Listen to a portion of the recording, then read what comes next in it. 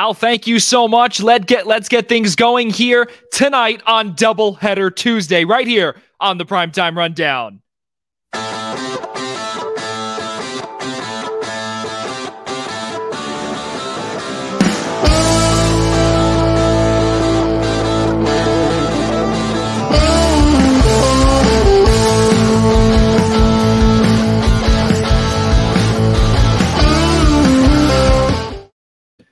Ladies and gentlemen, we welcome you to another episode of the Primetime Rundown, episode number 90 to be exact, here on Doubleheader Tuesday, right here on the Eastern Observer, alongside Mike Szabo, Joey Jarzynka on hand. We cannot thank you all enough for making us a part of your Tuesday night. This is a little different, of course, because yesterday was the 4th of July, so for all of those celebrating and making sure to keep our independence alive, thank you and happy Independence Day to all of you.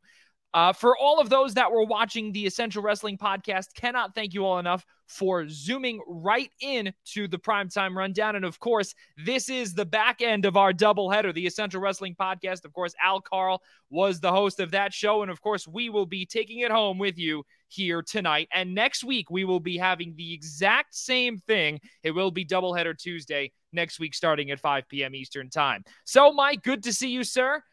Ian Schraier is on extended leave here from the Primetime Rundown. How are things on your side? Doing really well. Just came back from Nashville this weekend, so that was really fun to go down and see the city there. Really, really packed, whether it was July 4th weekend or not, but the city was really booming, really fun to go see.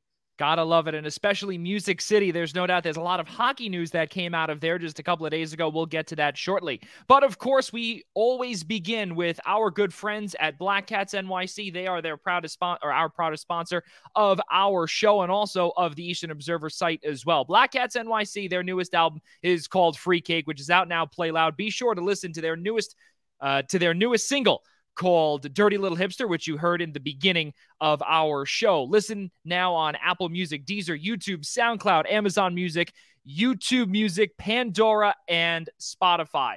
Of course, be sure to subscribe to us if you are listening to us on any of the platforms, Google Play, Apple Podcasts, Spotify, iHeartRadio, Odyssey. And if you're watching on YouTube, please subscribe, one or the other. Cannot thank you all enough for doing that. And the same thing goes with our friends over at the Essential Wrestling Podcast. Be sure to keep watch on all of their things. They've got a whole bunch of articles coming out. They've got a couple more shows. They got a SummerSlam special coming out. So we will be keeping you apprised of all of that later on in our show. Mike, we've got a packed show here on Doubleheader Tuesday. Of course, we're going to get things started with Major League Baseball. The Yankees had the day off yesterday, but they're out in Pittsburgh tonight. The Mets, they dropped 2 to Houston, but then they came back and absolutely dominated against the Reds. No surprise there. And then, of course, the NHL draft is in a couple of days. Casey DeSmith re-upped for a couple of years, worth about $2 million per season. And then, of course, in the NBA news, we typically don't cover it that much, but here in New York, it is a big deal. Jalen Brunson has signed a big deal to come here to New York from Dallas, and there are some tampering rumors that could be placed on the Knicks. We'll see if that happens as well. Of course, Kevin Durant requested trade from Brooklyn. We'll have a little bit more in that. A little bit of Buffalo stuff coming up in the NFL for the Buffalo Bills up in Western New York. We have to keep our friends up there, all of the news apprised up there for all of our viewers here. And of course, the usual sports update. So, Mike, let's get involved and let's get things started here. The Yankees are out in Pittsburgh tonight. It's a fantastic city, Pittsburgh. It's a fantastic ballpark. The first time that the Yankees have played in Pittsburgh since 2017. We've got a good one. Jameson Taillon, Yarmo, is heading back home for the first time since his trade with the Pirates. Yeah, a really good capping off a really good weekend for the Yankees. After a rainout, they got doubleheader victory over the Guardians and took 2 out of 3 over the weekend. Really looked strong in that doubleheader in particular. Of course, that Sunday game, we talked about offense last week, and that game sort of brought up concern. Only got 1 hit against Tristan McKenzie from the Cleveland Guardians on the series finale of the weekend series there over in Cleveland. So bringing up again some concerns of offense heading into this July period where we're going to hear trade deadline talk every single day. An interesting series going into Pittsburgh, of course, just going back to that ballpark. Should be an interesting pitching matchup tonight, but should be two games that the Yankees really take advantage of. Mike, have you ever been to PNC Park? I have not. Now, that ballpark, let me just tell all the folks out there, PNC Park, I've been to multiple times. And the reason why was when I was a sports information director over at St. Francis, Brooklyn. Robert Morris, the Colonials, who are now in the Horizon League, they were in the Northeast Conference. And for 3 years that I was there, prior to Robert Morris departing the NEC, I always made it out there to ensure that I wanted to see the ballpark, even if it was just to walk around, and obviously I never saw a game. Well, actually I did see a game there years ago. I know it was 2010 with my dad once. Prince Fielder and the Brewers were there. And then I think it was a few years later. I think it was the Reds. You can't hold me to that, but what I can tell you is that building and the city skyline is one of the greatest in all of Major League Baseball. And I've been to 13 ballparks in my lifetime. It is truly remarkable. And, Dodger Stadium does give Pittsburgh, PNC Park, a run for its money. But sticking on topic, though, Mike, of course, we wanted to just, add that little tidbit in there. The Yankees, though, yesterday they had a rare off day, a really, really good series that they're coming into. It's a couple of games before they head off on a 4-game road trip to Boston. That's going to be a big deal. Of course, Thursday, Friday, Saturday, Sunday. 3 of those contests are on national television, as per usual, especially against Boston. This Yankees team, though, I tell you, hitting we're seeing things a little bit differently. Matt Carpenter made his way into the ball game and into right field as well. That's a big deal. And the reason why is because he hasn't played right field in probably about a decade. Yeah, really interesting how they're shifting around Carpenter, trying to get his playing time in because he's been fantastic off the bench. They signed him in early June as sort of a kind of hope to find lightning in a bottle and get us to the trade deadline and whatnot. And he's really rejuvenated himself. He's hit 8 home runs, more home runs than he has in the past 2 years. He's found some sort of renaissance, and there's stories coming out from the wintertime about him going to multiple hitting coaches and all sorts of hitters across the league trying to change his stance, make all sorts of adjustments and adjust his swing and whatnot. And it's clearly worked so far. And Anthony Rizzo is clearly going through some injury troubles. We saw him last week get hit by a pitch that really discomforted him. Yep. Now it seems like there's some lower back tightness. So you could see a lot more of Carpenter in case Rizzo goes on the IL, just in case of precautionary reasons. So could be seeing more of Carpenter. Interesting how they shift him into right field. But I think the way it's going, they wouldn't mind getting him more at bats because they need to bolster that bottom of the order a little bit. What did we say last week when we were talking about some of those potential trade candidates, right? If Rizzo ever gets hurt, Josh Bell could potentially be up there, but also with the likes of LeMahieu, Carpenter. Now we're beginning to see some things being changed up tonight in Pittsburgh. Before first pitch, I think we've got a couple more minutes until then. DJ LeMahieu is over at first base. So things, are a little bit moved around. And again, that depth continues to be tested, Mike. Yeah. The depth has been much better than last year, I would say, for the Yankees. Not that you expected the depth to really come into play. We've had a lot less talk of injuries for the Yankees than we have in the last couple of years, but the depth's getting tested. They certainly have a margin for error, of course, given how they've started the season. But it's interesting how the depth's going to come into play. And certainly, in terms of the hitting issues, there's plenty of internal options that they could go to evaluate before Cashman may go outside and make a trade and whatnot that they may evaluate. They brought up Andujar to be the 27th man for the doubleheader. He looked good. He looked pretty good. We mentioned last week about how the bottom of the order's, kind of starting to be really not a black hole per se, but certainly headed in that direction. Donaldson has been sort of league average, but hasn't been too great in the last couple of weeks, but good enough that he's not going to lose too much playing time. Kiner Falefa's been making some really bad defensive plays, which has kind of been against his MO and what the Yankees were bringing him in for. But then also he's regressed to more of what we thought our preseason thoughts of him were offensively, and he's become a real black hole. So maybe look to someone like Oswald Peraza to somehow figure out a way to call him up and see what you have there at shortstop. Because if you're able to find a good option, if you're able to evaluate Peraza and see, okay, he can really hold the position down defensively and bring some more offensive pop than kind of Falefa does, then that makes Marwin Gonzalez more expendable.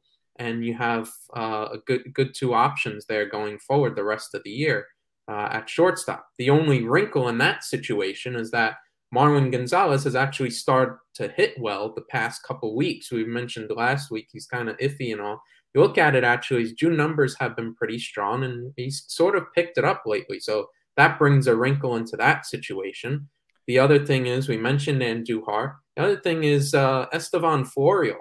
He's been fantastic. His value is probably the highest it's ever been. So, being in the minors the last couple years, will he explode out into this great power hitting center field prospect that Yankees fans have been waiting and hoping for to see? Maybe this is finally the consistent stretch we've seen that will entice the front office and Cashman to give him a more extended stretch. I don't know why right now, tomorrow, they don't trade Joey Gallo or whatever you can get, because his value is not going to increase.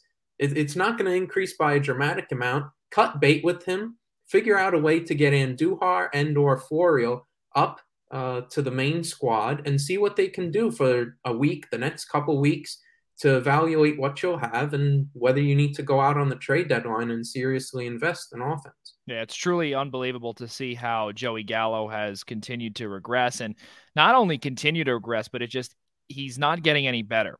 Not only are we seeing him not get any better, we're continuously seeing that rotation in left field. We're also sometimes seeing it even in right field too. We're seeing Gallo out there. We're seeing some of the injuries begin to take effect. We brought up obviously about Carpenter. Now you're bringing up the fact about that black hole over at shortstop. And ever since also Didi Gregorius had left, now it is just that continuous rotation at shortstop. And we thought that Gleyber Torres would go back to shortstop, which, if I recall correctly, that was what he was brought up to initially be, was a shortstop back in Chicago. That's what he was drafted to be, was a shortstop. And here he's not. They had to move him over to second when Didi Gregorius was on the team, when they made that trade for Chapman. I think that was back in 2015, 2016. That was the year that the Cubs won the World Series and broke that drought. A part of that package, Chapman went to Chicago. Torres came back. Chapman then re-signed afterward. And now we're beginning to see Gleyber Torres, it's kind of rejuvenation, kind of Falefa, and you brought it up. He can't get things going. And now there's nothing going at shortstop. So do you really think that the kid route is going to be the best way? Or do you think that maybe Yankees management, and most notably Brian Cashman, could potentially, maybe make a trade for someone of, an Andrelton Simmons type guy? Maybe they need prime defense. I don't really see the Simmons route. If they would have done that, they would have done it in the off season. And other than that, there's really no candidates out there in terms of shortstop. So I think you got to evaluate what you have internally. Matter of time before you should start calling up Peraza and see what he has there. Give him an extended run. He certainly looks like he's building toward it. He's been putting up some good numbers in the minor leagues. Now up to AAA, he's been pretty good the last couple of games as well. I think this is the month where you really got to start evaluating things, and you do have some margin of error too. You have that sort of luxury to play around with certain things. This is a team. I get it's July, but this is a team. They're 13 games ahead in the division. Yeah, like you got to start having October in your mind. How are we going to fine tune this team? What do we need to evaluate? What do we need to adjust? This is the month to figure it out. This is where the trade deadline is. So I think you call up Peraza, see what you have internally before you have to go look outward. But I wouldn't see a shortstop trade at all. If they're trading for hitters, it's an outfielder or a catcher. Yeah, they were one hit on Sunday too. That was obviously a very big deal too. And again, we are too, I don't want to say prone to these no hitters or one hitters, Mike, but keep in mind that no hitter just a couple of weeks ago against Houston is pretty much still in the back of our heads or in the back of our minds. And when you see these one hit gems from the opponent and even two hits or whatever the case may be. It's way too obvious that the Yankees still need help, and it's pretty much a never-ending conversation of that. What can they do? How can they get it done? We got a chance to see Aroldis Chapman make his return, Mike, and boy, we can tell you it does not look like he'll be getting his old job back. No, absolutely not. I've said before he never should have got it back to begin with how good Holmes is. Don't fix what isn't broken.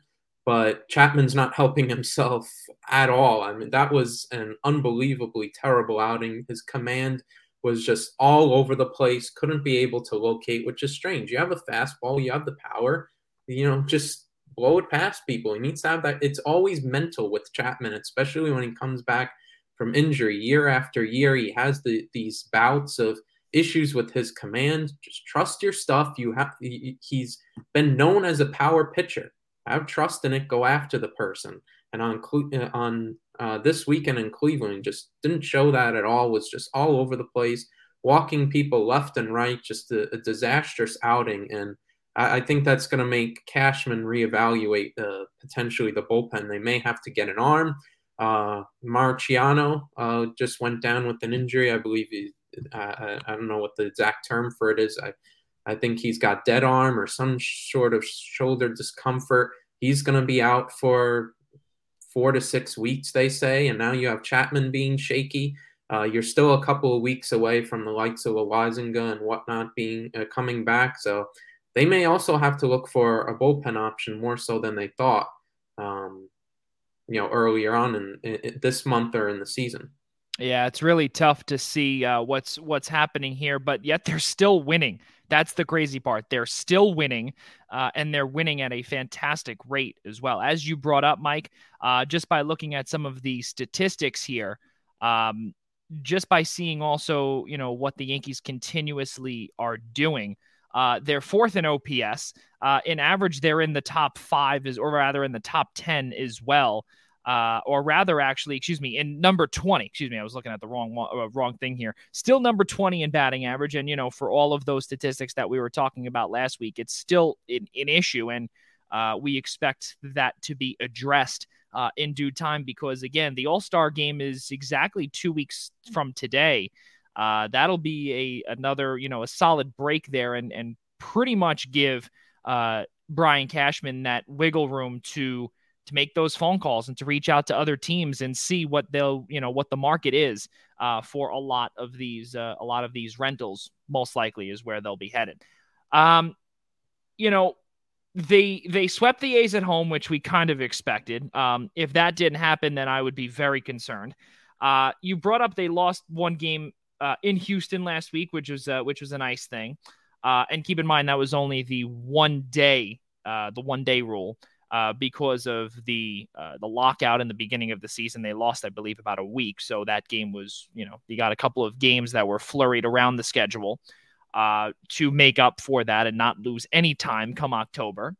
And then they won 2 out of 3 in Cleveland over the weekend. And now, of course, they're going against Pittsburgh right now.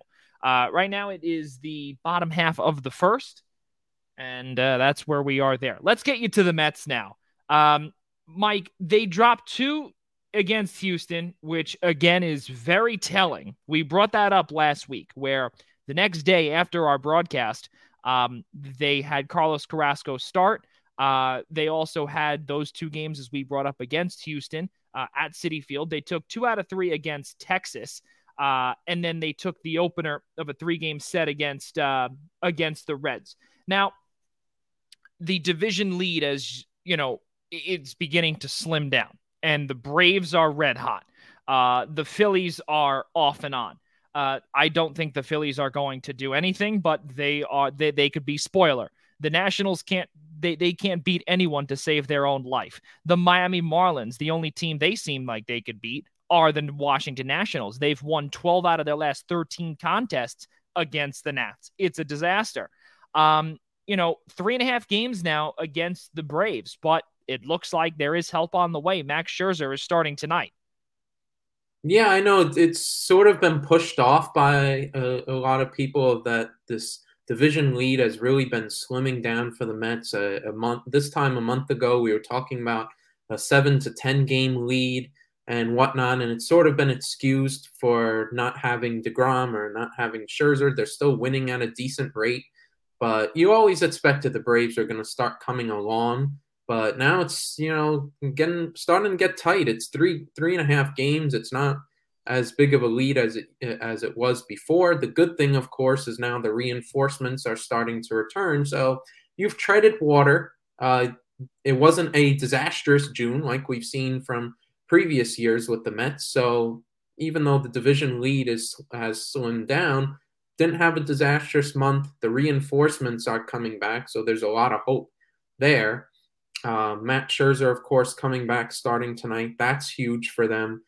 They've been getting some shakier starts out of their starters lately. I think Trevor Williams gave up 5 runs to the Rangers on the weekend. Oh, yeah, he didn't look good at all. I think what's been very underrated has been Taijuan Walker being solid and decent enough the last couple of weeks. He's lowered his ERA now down to under 3, so that's been very underrated for the Mets in the last couple weeks or so to get them to this point where Scherzer and DeGrom are starting to come back. But I think the issue for this team, the bullpen, you now saw to make room for Matt Scherzer, they DFA'd Chasen Shreve, who for the millionth time has not worked out in New York for either New York club. Exactly. Joely Rodriguez has been a bit of an issue. Their bullpen's not deep at all. And now, of course, that you lost Shreve, it's not effective and it's not deep. So you lost Shreve now to make room for Scherzer. They gotta overhaul that at the deadline as well. Maybe you say, oh, we'll get a starter, and then eventually when we get to the stretch, we'll move, somebody to the bullpen or whatnot when you get into the stretch and into the playoffs. But I think they need 2 bullpen pitchers, and I think they may need a bat. They just alluded to that Houston series where they played Houston 4 times in June. They lost all 4, and you don't want to make a lot out of it because they were missing their 2 aces. It's still sort of June. The teams can change after the trade deadline or whatnot, but it sort of gives Steve Cohen and the rest of the front office a kind of idea that, it's not like we got our totally beaten up by Houston. It was no contest all the time. It was close, but they clearly just didn't have that little bit of edge needed to put them over in some of those games. Those were, potential playoff previews if the Mets were to go that far. I think they sort of need some help on hitting. Their pitching was able to keep it in there, but their hitting, I think, is a bit of an issue. They generate a lot of good hard contact. They're really a team built around contact hitting. They may need a little bit more power. They have the talent to do it. Guys haven't been hitting as many home runs as their previous career numbers have shown, but I think they need a little bit more of a power jolt going into the deadline. Yeah, and you look back at their last 7 games, their hitting has really cooled off. They're only hitting .222 as a team. That's a big deal. And the reason why, Mike, is because just a few weeks ago we were talking about how they were the number 1 overall batting average team, or the number 1 team in batting average in all of Major League Baseball. Now they've taken it down about almost 9 percentage points in batting average. They're now 256 as opposed to 264, 265. So between 8 and 9 percentage points between last week when we were on the air till now. That's a big deal. Yes, they're second in the National League still, but that's really not saying much. Again, Colorado Rockies are back in that number 2 spot, number 1 in the National League.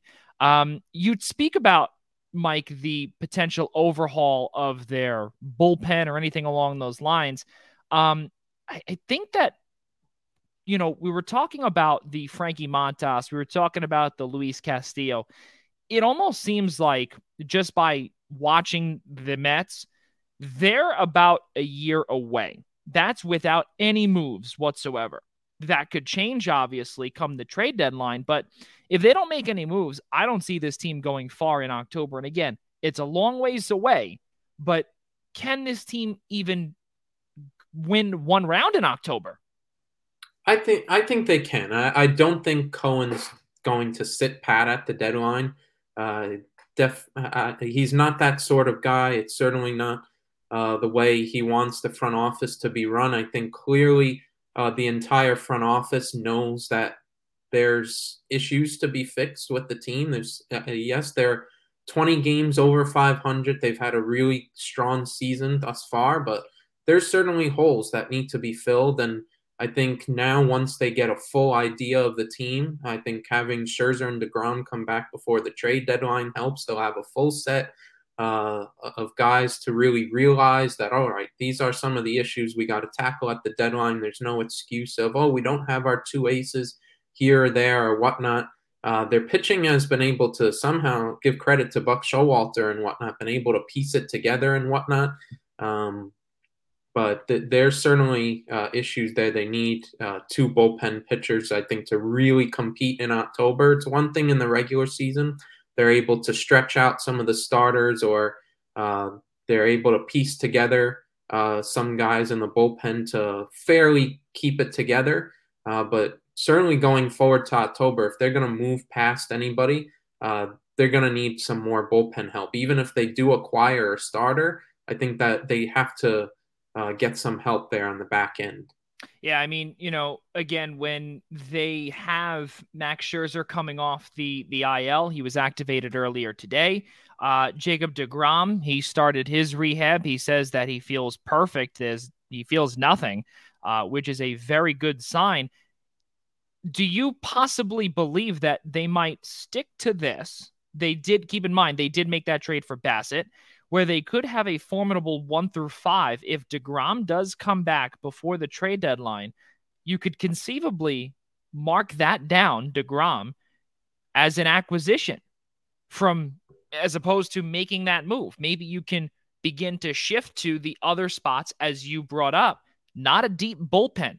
You might be able to bring some of those guys that you were going to trade away for a bona fide 4 or 5 starter to the bullpen, or that other bat that you were talking about. Is that a gamble that you could see Steve Cohen make? Because I personally can. Yeah, I think so. I think it'll depend what Showalter says. He's been able to piece together the pitching thus far without Hefner too.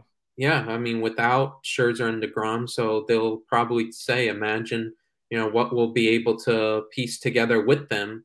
And it will depend a lot on the next couple of weeks with Montas and Castillo. They'll probably be involved in them, but it'll certainly be dependent on what's the cost going to be and what are the Mets front office willing to pay. Yeah. I think they've realized that they're 20 games over 500. They have their two aces coming back. Maybe there's a certain price they're not willing to go past for those two starters. Do they find somebody lower on the list, or are they confident that they'll just, continue to go forward, hope that Bassett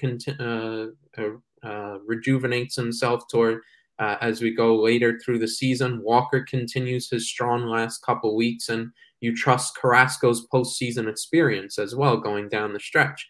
So I think there's certainly a conversation for it. It just depends what the cost is going to be for those top deadline starters that we're going to hear about every day for the next couple weeks. Yeah, absolutely. And, the crazy part is for all the Mets fans that are out there, I'm sure they're probably going to hit the X button once we say this, but we did see a tweet from Buster Olney a few days ago, and we were talking about this, me and you, Mike, as a pair of Yankees fans. I could tell you our good friend Ian Schraier, who's a diehard Mets fan, was not only not happy, but he said that he's just going to take that with a grain of salt, because he believes that just Buster is a Mets hater.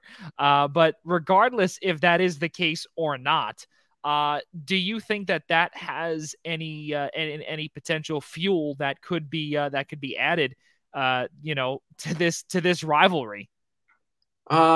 Maybe amongst fans. I don't think the players think about this as much, certainly in the middle of the season. Yeah. If that were to happen, I mean, yeah, I believe it when I see it. I mean, if that happens, hell freezes over, certainly in that rivalry. Oh, yeah. But I don't think they'll make such a big effect. I think certainly, I think one thing, and now that that story's going out there, I think one thing that it'll bring up that kind of doesn't really get talked about as much as DeGrom and the injury issues that he's had. Now you're going into a situation where, is he going to opt out or not? Let's project this out. Let's, fast forward to the off season. The longer it takes DeGrom maybe to opt in or, if they're going to renegotiate the contract or whatever it is, opt out and he re-signs on a bigger deal, something like that, the longer that takes to potentially sort out, I think those conversations are going to start to come up in the media. Oh, well, he's had a lot of injury issues recently, which I'm surprised it's not been talked about enough. He's sparsely played for the past 2 years, constantly having shoulder issues, puts up great numbers, but hasn't had the availability. And he's been pretty much I'm sorry to interrupt you, but he's been pretty much baseball's best pitcher at the time. When he's healthy, he's baseball's best pitcher. And imagine if he would be healthy the entire year, what kind of, history we would have seen. So I think that'll be a conversation that really heats up in the offseason. I don't think it creates even more fuel to the rivalry now. I think there's plenty gasoline right there right now. Yeah, absolutely. And especially when that did come out and the Braves could potentially be favorites. I could tell you that the Mets fans and who knows, and keep in mind too, for those that don't know, we remember Chipper Jones's kid. He named his kid Shea because he played so well and absolutely destroyed the Mets when he was, he's obviously a Hall of Famer now, but when he was playing third base every single night for the Atlanta Braves and Bobby Cox, back in the the late 90s and early 2000s, in the heyday for them. I mean, it's truly remarkable to see someone, first off, name their kid Shea, for starters, but also now where this could potentially happen. We've seen a lot of other players from the National League East go to Atlanta. We've seen Marcell Ozuna go there.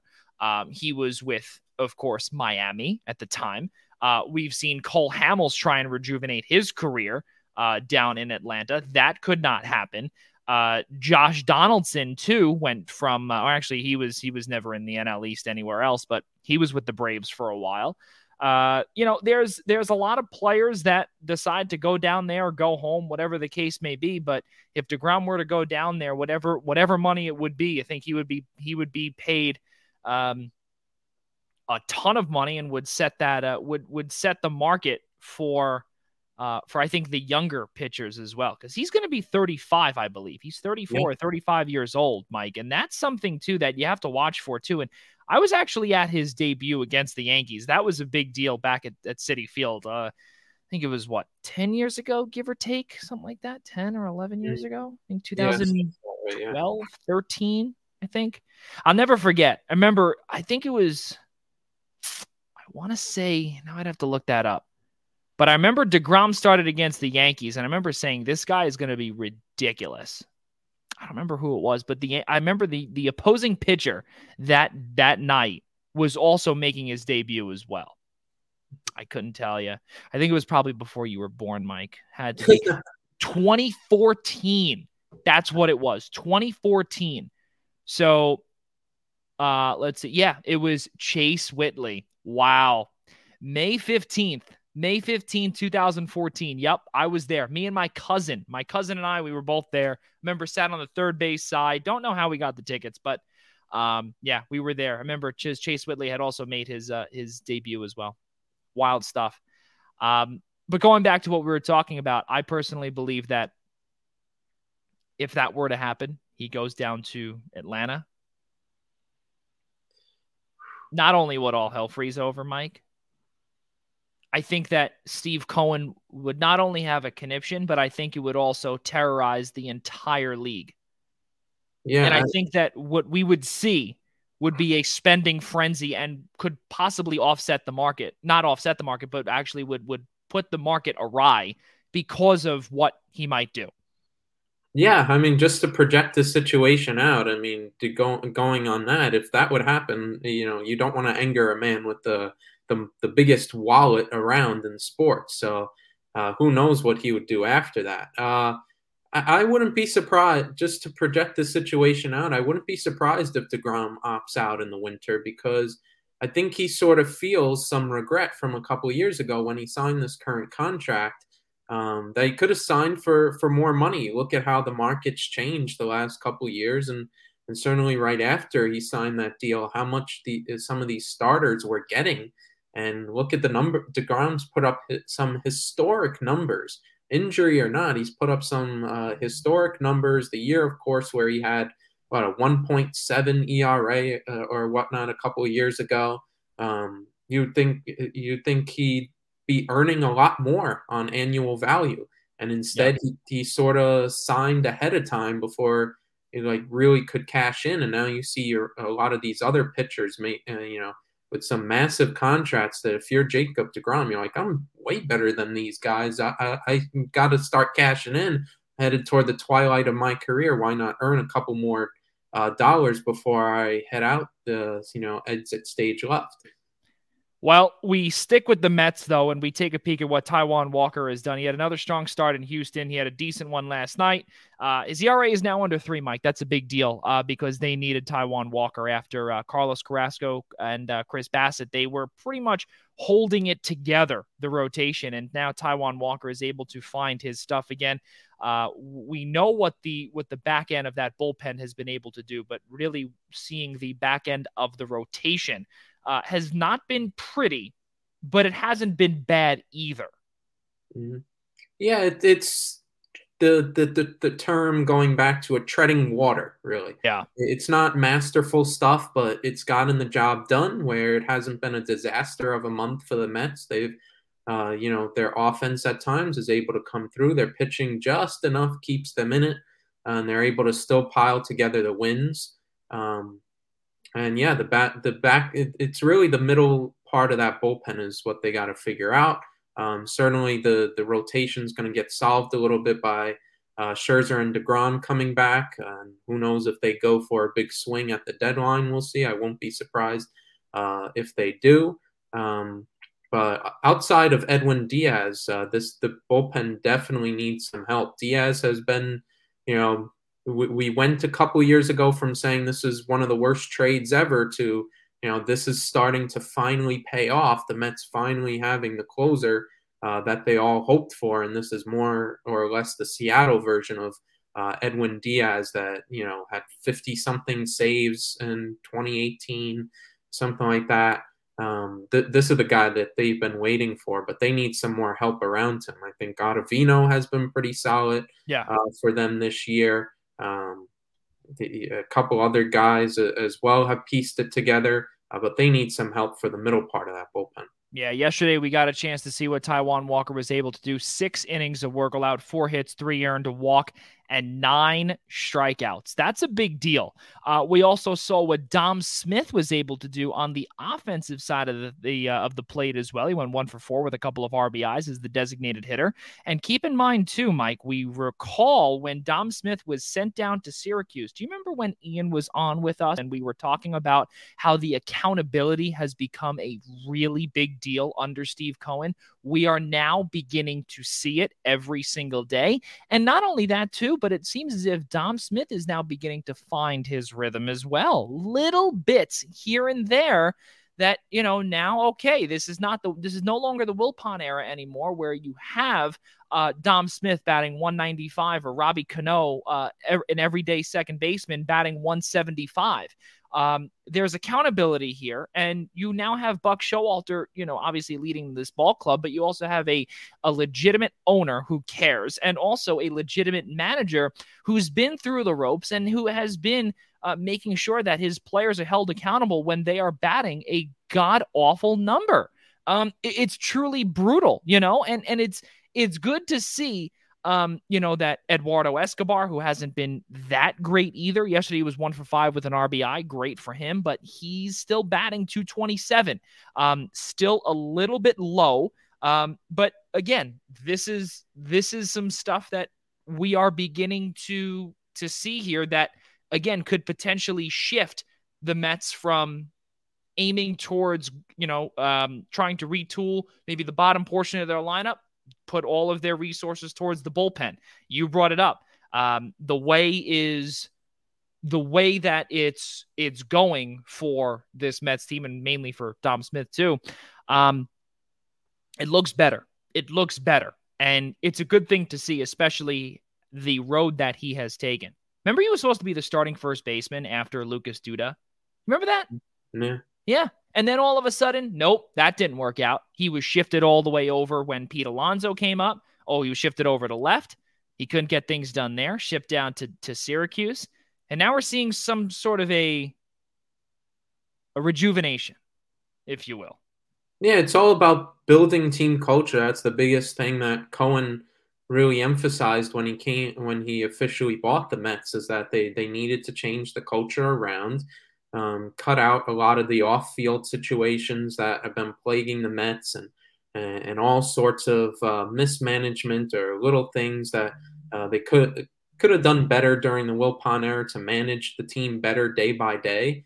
And this is getting guys to really value their playing time. Dom wasn't hitting well for large parts of this first half of the year. He gets sent down, and that lights a fire under somebody. They want to get back up to the majors, want to really contribute to the team, and just continue to be a better hitter. And it looks like it's working out so far. And that again goes back to the team culture and whatnot, and why this year they're 50-30 as we stand right now. Yeah, absolutely. Let's keep moving forward here. Before we do move forward here, our good friend Ian Schraier is watching from afar. Dom is more increasing trade value than potentially keeping a roster spot come the trade deadline. Have a good show tonight, boys. Miss you guys. Yes, Ian, we do miss you as well. Stay far, far away. No, I'm just kidding. We do miss you as well. We definitely, now that Rob DeLuca is no longer here, it's not 3 against 1 in terms of Mets talk. Will still be 2 against 1 with me and Mike. So it should be fun when you come back. And then, of course, we did miss another comment earlier. Have a good show, boys, from Al Carl. We had that seamless transition from earlier in the show. So again, if you're just joining us, thank you so much for being a part of Doubleheader Tuesday. And if you decided to stick around too on I-95 Sports Network, that another transition again from the Essential Wrestling Podcast to our show, we can't thank you enough for sticking around as well and keeping us on your computer dial. Guys, Mike, let's keep on moving forward here. And let's take a peek at the National Hockey League, because in about 2 days, we've got the National Hockey League draft presented by Upper Deck up in Montreal. And, there are some trade candidates that are out there.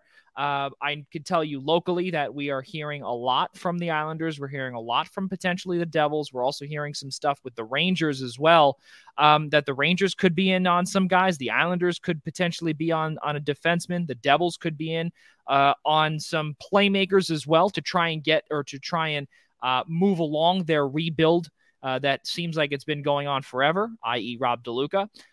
Wherever he is tonight, I know he's definitely thinking about saying an explicitive after I said that. But if you think about it too, the number two pick is potentially on the table. We don't know who could be there. We pretty much know the number 1 overall pick is going to be Shane Wright. And that will be, we'll have to see where that goes. Looking now towards the professional side of things and not so much the draft. Now we're seeing some players being thrown in with some picks at the draft table. We know I've been to 6 drafts as a fan, and it is probably one of the coolest experiences to see.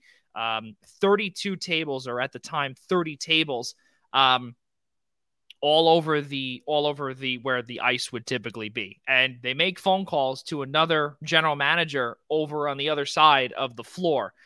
Or you see a general manager make a phone call, or not even a phone call, or, you'll have a general manager walk over to another GM on the other side of the rink, or I guess the table area, and they'll make a trade right then and there, literally right then and there. Hey, you want the second overall pick or whatever, things that they tend to talk about over the phone from afar, obviously, from city to city. They'll either talk over the phone while they're there, or they'll just walk over to each other.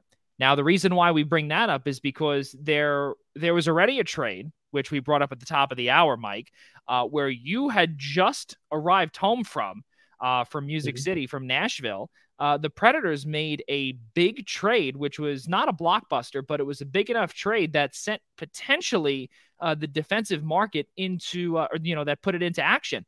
34-year-old Ryan McDonagh was traded from Tampa Bay to the Nashville Predators. And now keep in mind the reason why the Tampa Bay Lightning, they've got a lot of salary cap issues, Mike, and Tampa needed to offload Captain Mac's $6.875 million contract for the next 4 years in order to potentially re-sign Andre Palat, in order to keep Nick Paul there as well. Keep in mind, they signed him to a 7-year contract extension to try and reform that third line, which won them the Stanley Cup the last couple of years, excluding this year, of course. They had to make a big decision, and they got Phil Myers back, who played a big part in Philadelphia's bubble run until they played the Islanders. And then, with getting that back, they did shave off about $3 million on the cap, which may not seem like a lot, but when you're trying to sign potentially a third line wing or anything along those lines, $3 million is a big deal, especially when you're still trying to stay under the cap, and you're also trying to retool this roster after coming so close against Colorado for that three-peat, Mike. Yeah, it's a necessary move, one that Tampa, doesn't love making. McDonagh's been a huge part of their Stanley Cup runs the last couple of years, ever since being traded over from the Rangers. He's been a huge heart and soul of that team, a main part of their great defensive core.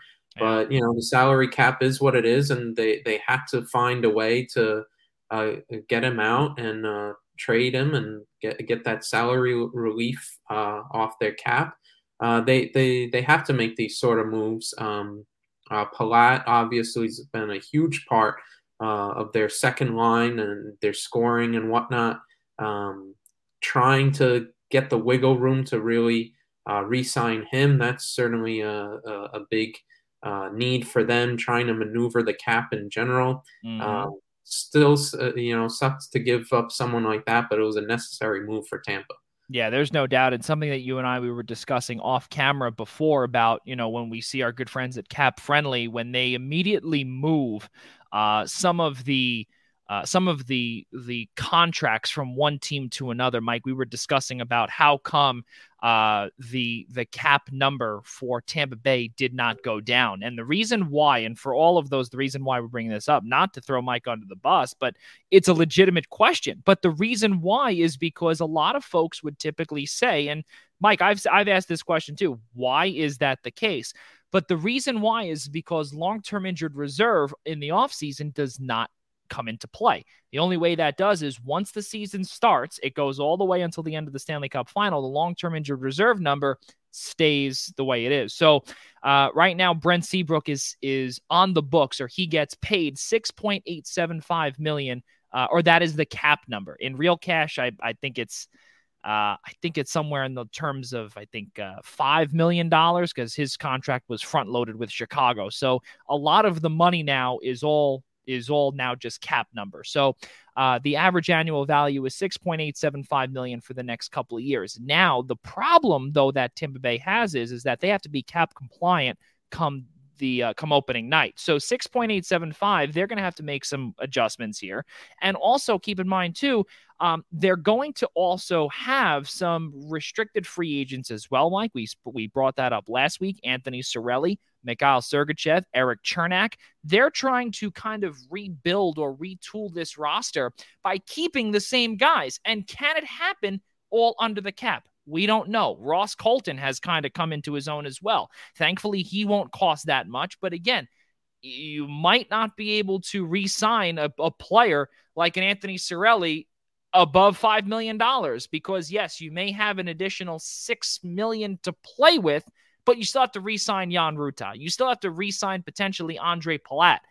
I don't expect that to happen, but going back to the reason why that number is the case is because that $6.8 million for Brent Seabrook does not go into effect until opening night happens. So that's a big deal for them. Right now, they've got $0 to work with. They still have to shave off about another $1 million. That's a tough thing to do if you are the general manager in Julian Breboy. Big deal. And they have a first-round draft pick, too, which may not mean a lot since it's number 31 in the draft this year. But they don't have a second-round pick. They don't have a third-round pick. They lost their first-round pick for next year. And they also lost, or rather I think it's the better of the two in the Brandon Hagel deal. It's top 10 protected. So either way, I think it's going to be, they're going to lose those two picks come next year. Let's take a peek here and see what. Oh, it looks as if that our good friend Rob DeLuca has chimed in. You know what's funny? For all the folks that are watching at home, Rob DeLuca, he's watching here. He's not on our show. That is disgraceful. Thanks, DeLuca, for joining us here tonight virtually. Joey loves the cap-friendly help. Gotta love the draft day special. Yeah. Thanks. Thank you very much. I appreciate that. Yes, I pretend to be Billy Bean.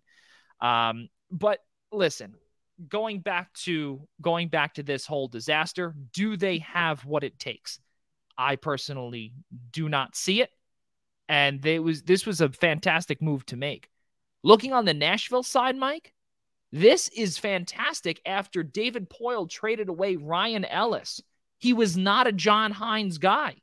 Ryan McDonough brings in that leadership to go along with the Roman Yosis of the world. They don't have any right-handed defensemen, but I'm sure they'll figure that out at some point. But Nashville continues to get older and older. That's my one problem. My one problem. Unbelievable. Rob DeLuca is currently at work with the sound super low. And he's cutting the Yankees tonight. Rob DeLuca is a production assistant up at CBS. So very good stuff there. So if there's any CBS folks out there, any ESPN folks out there, Rob is yes, he's tuning in and he's not doing his work. No, I'm kidding. Make sure if his bosses are watching, promote him. He's doing a good job. So I think that with Nashville right now, they've got some work to do too. Keep in mind, they were swept by Colorado. Yeah, it's interesting the spot that they're really in. They made the playoffs, but did not make any noise whatsoever. They're continuing to get older. Yes, they've brought in some great leadership in McDonough. Really forms an interesting 1-2 punch in their defensive core with McDonough and Yossi. Yeah. But they're continuing to get older. How far away are they now? And again, that goes in part to increasing their age. Where are they really going in terms of how they're going about contending? It's a bit odd. You brought in leadership, but it's strange where they're trying to move. Yeah, and not only that too. The thing that bothers me, when we got a chance to talk with, and I know we continuously bring this up, but for those that do not know, me, Mike, our good friend Casey Bryant, Rob DeLuca, and you, Mike, we all have a group chat together. And we got a chance, or actually Ian had brought this up to us after the McDonough trade, and he said, can you come up with a skater that is under the age of 30 years old and the best skater on the Preds roster. And when we talk about age 30, what Ian meant was at age 30 come opening night. And that does not include Ryan Johansson because he's technically age 29 right now, but his birthday is 26 days away from today, July 31st. That's tough. When you have, Mike, a roster filled with 30-year-olds, you could pretty much call yourselves the New York Islanders, and look how far that got them. Nashville, listen, they got swept by Colorado. They're a lot slower. Who's the best skater that's under the age of 30? I couldn't figure it out without looking it up. Colton Sissons. It's not great. It's not great at all.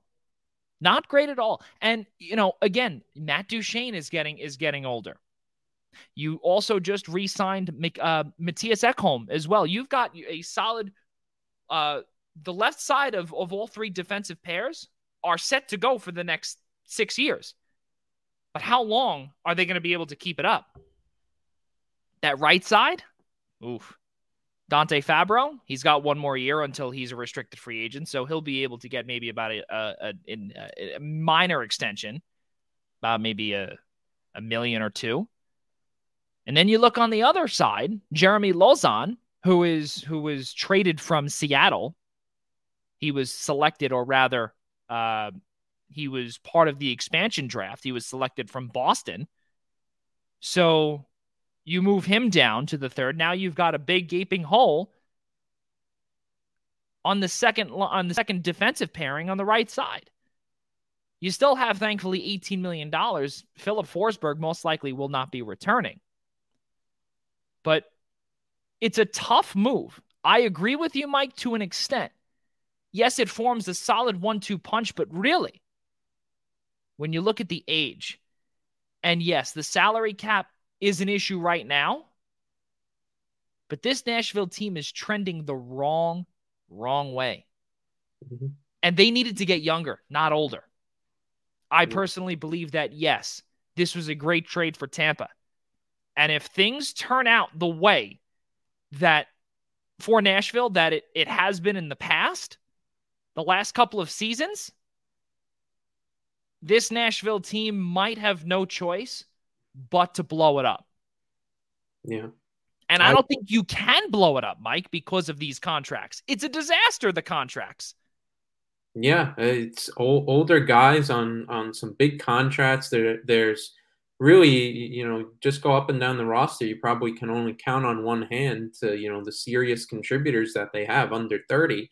Yeah. And they're going to have a lot of issues in the coming years in terms of, how will they make that transition to getting younger, and whether it is even blowing it up to start that rebuild. It's interesting where they're gonna go. They're a team that, yes, they made the playoffs, but are they gonna improve from where they were? It's tough to really say. Yeah, absolutely. And now moving a little bit towards the west, we'll go west, and then we'll eventually fly back east. We'll go to Winnipeg, and Mike, we saw Barry Trotz, who was formerly the New York Islanders head coach. Winnipeg is where Barry is from. Now, head coach Barry Trotz did not accept the job out in Winnipeg. He decided to take a year off from coaching. There's a lot of rumors going around many Islanders Facebook groups and fan groups that I'm a part of that, and again, this is not something that I encourage you to do, but other folks they have nothing better to do. And I saw it, and it would be good for our show, of course. So sometimes it's good. In this case, it is good. Barry Trotz has, I guess, bought a house in Nashville. He sold his Garden City house. And we don't know where he is, Mike. That's a big deal. And the reason why we're bringing this up is because Winnipeg decided to go another route and go after Rick Bowness, who brought Dallas to we'll call it promised land. They were in the bubble for Dallas Stars. They played Tampa in 2020. Tampa won the Stanley Cup. That was their first cup since 2004. But Bowness did a fantastic job with Anton Khudobin, Joe Pavelski, Tyler Seguin. the list goes on. Alex Radulov, Jamie Benn, Miro Heiskanen, it's or Esa Lindell as well. The names continue to go on. With Rick Bowness, though, this is his second stint. He was fired from Dallas last year. And Winnipeg is on a bad trend as well, Mike. This is something that I'm not liking, because now we'll kind of wrap this into a little bit of Rangers talk as well, because there's some talk that the Rangers in Winnipeg might be doing some business. Yeah, it's interesting, the spot that where Winnipeg is in. They're headed toward the downward trajectory. They obviously didn't get Trotz.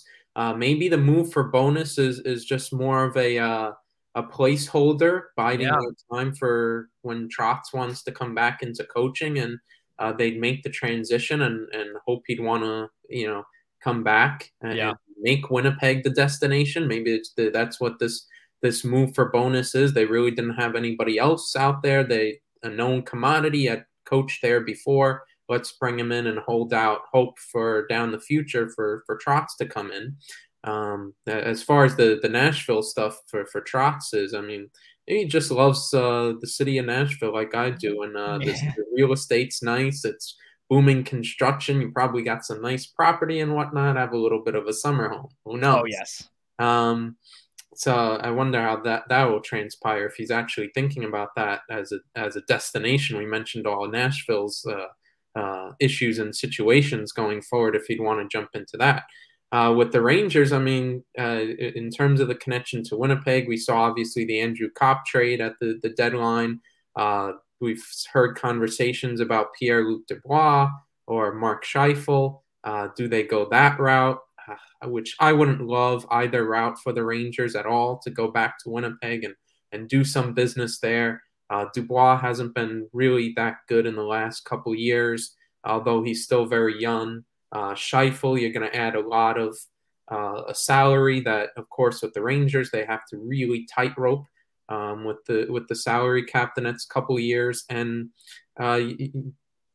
Scheifele is practically a 2-year rental, as well as the issues with the salary cap, and you're going to have to give up a little bit in order to get him. So Winnipeg's certainly going to try and deal those two guys, because Dubois has basically said by the time he's a free agent in 2 years, he wants to leave, and certainly Montreal has been the biggest destination that he's talked about. And boy, do they need centers too. Yeah, they probably want to cash in. Scheifele certainly will hope kickstart a rebuild as well. So I wouldn't love it for the Rangers, just on the Rangers side of the talk. Yeah, and it's very funny, because we brought up the fact about how, Mark Scheifele, potentially Pierre-Luc Dubois as well, how many issues Luc Dubois has had in Columbus. There was a reason why Pierre-Luc Dubois wanted out of Columbus, and that biggest reason was John Tortorella.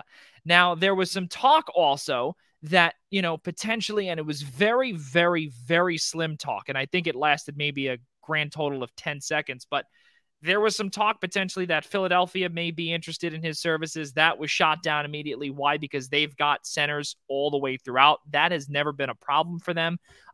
Now, going to the Rangers side of things with what Winnipeg has done, with what Rick Bowness brings in my opinion, is not only a placeholder, but maybe Kevin Cheveldayoff is trying to go for it one more time. Rick Bowness brought Dallas to the Stanley Cup final in the bubble with pretty much a loaded Dallas Stars team. Is he ready to potentially or does he have the stuff to, I don't know, let's see, bring them or develop the team into this bona fide star team, if you will? I don't know. I want to look back at what Bowness has been all about. Winnipeg, when we brought up that this is his second stint with Winnipeg, okay? 1988-89, okay? Before even I was born. He was hired February 7th, 1989, and he was fired June 30th, 1989. So he didn't make it a full year. He came in and that was that. A couple of years later, he came back to Boston. He came back as a head coach, and he was out within not even a year. It was actually 361 days. And then he was out in Ottawa. He signed a 4-year contract, was hired 1992, and then was fired 1995. We keep moving forward, Mike. And please stop me if you've heard this before. The trajectory is not looking good. He was the head coach of the Islanders 96-97. He was the head coach 96-97. He was fine there. Then March 11th, 1998, he was fired by the Islanders. Interim coach in Arizona. He was hired and took over the head coaching job in the desert, February 24th, 2004, fired August 7th. And then he takes a long year off. Keep that in mind. Long year off, few years rather, from the head coaching spot. He went to then Vancouver, 2006 to 2013. He was there for 6 years. He was the associate coach from 2010 to 2013, 2 years. And then he was the associate coach from 2013 to 2018 under John Cooper. That was a big deal. Then he was hired as an assistant coach in Dallas, became the head coach there. And of course, because we've heard that story before, Rick Bowness and John Cooper had so many years of chemistry and camaraderie together. They worked together for however many years. You would think that, all right, maybe he might have what it takes to follow John Cooper's footsteps. Not the case. But can he get it done with his second stint in Winnipeg? Now, keep in mind, the Winnipeg Jets, the original Winnipeg Jets, is where he was back then before they moved to Arizona. I'm at a loss of words because I think that there are other coaches out there that were more deserving than Rick Bowness. I truly believe it. I think that what they should have done was go maybe for Andrew Burnett, who Florida had let go, had brought in Paul Maurice, who, by the way, was the former head coach of the Winnipeg Jets. I think Burnett would have been pretty good. You saw what he was able to do down in Florida. And granted, they had a pretty good roster, to say the least, and they were the President's Trophy winners. I don't know. I don't don't like the idea of going for a coach, certainly going for a placeholder, because that's what this feels like. They were so in on Barry Trotz. They made all the pitches in the world to try and bring him in, and he's like, nope, taking off coaching for a while. They were so set on Trotz and doing everything they could to bring him in. It just feels like Bowness was a bit more of a placeholder. I never like those kind of strategies because that can always mess up team chemistry, affect how you're trying to build the team. They certainly have a little bit of room on the cap to add and continue to go for it. But I just never liked the idea of a placeholder anyway. Bring in a coach that you really want to invest in. You can build the team around for at least a few years, and players know that they're going to be around. There's some certainty there and whatnot. But this feels too much like a placeholder sort of deal, and that's just bad for Winnipeg. Yeah, not only that, too, keep in mind, you brought up about, obviously, Mark Scheifele wanting out. You also brought up about Pierre-Luc Dubois wanting out, too. That is half of their centers. Keep in mind, there's 4 centers in a starting 12 in the game of hockey, and you know, when you have Adam Lowry right now listed as your number 2 center with Blake Wheeler, who can play on the right side, but there were rumors that he may potentially want out as well. And if that's the case, how does Rick Bowness keep this locker room? I don't know how he would do that. And I think you would have no choice if you were Shevladeoff to effectively start off that rebuild if you were to lose your team captain, if you were to lose the Scheifele. I think Dubois right now as an RFA, I think you took a swing, you missed on him, or rather you got him, but he kept striking out himself. And now it doesn't work. Cut your losses now. And I think that's what I think if I were the Rangers, going back to now what we're seeing here in terms of this Winnipeg rebuild, If I were the Rangers, I wouldn't go anywhere near Pierre-Luc Dubois. I'm sorry. And for all the Rangers fans that are listening out there, I'm going to stick to that. Pierre-Luc Dubois is a legitimate head case, and he reminds me a lot of Jesse Puljujarvi, who, by the way, yes, Luc Dubois, his talent is a lot better, but Puljujarvi was also named pretty much a play killer. Once it touches his stick, it's over. He won't be coming back to Edmonton. He's a legitimate Debbie Downer in the locker room, and that's pretty much what goes on here with Dubois, because all he wants is the puck on his stick, and he is one of the most selfish players from what we have heard in his time in Winnipeg. It's tough. It's tough. And on top of it, too, it happened in Columbus as well. I think you and I are on the same page, Mike, that Bowness is not going to be developing much talent, and I don't think he has won anybody over in terms of some players sticking around. I don't think so. I think a lot of the players see the writing on the wall, and exactly what we said, the placeholder, it's not a good look.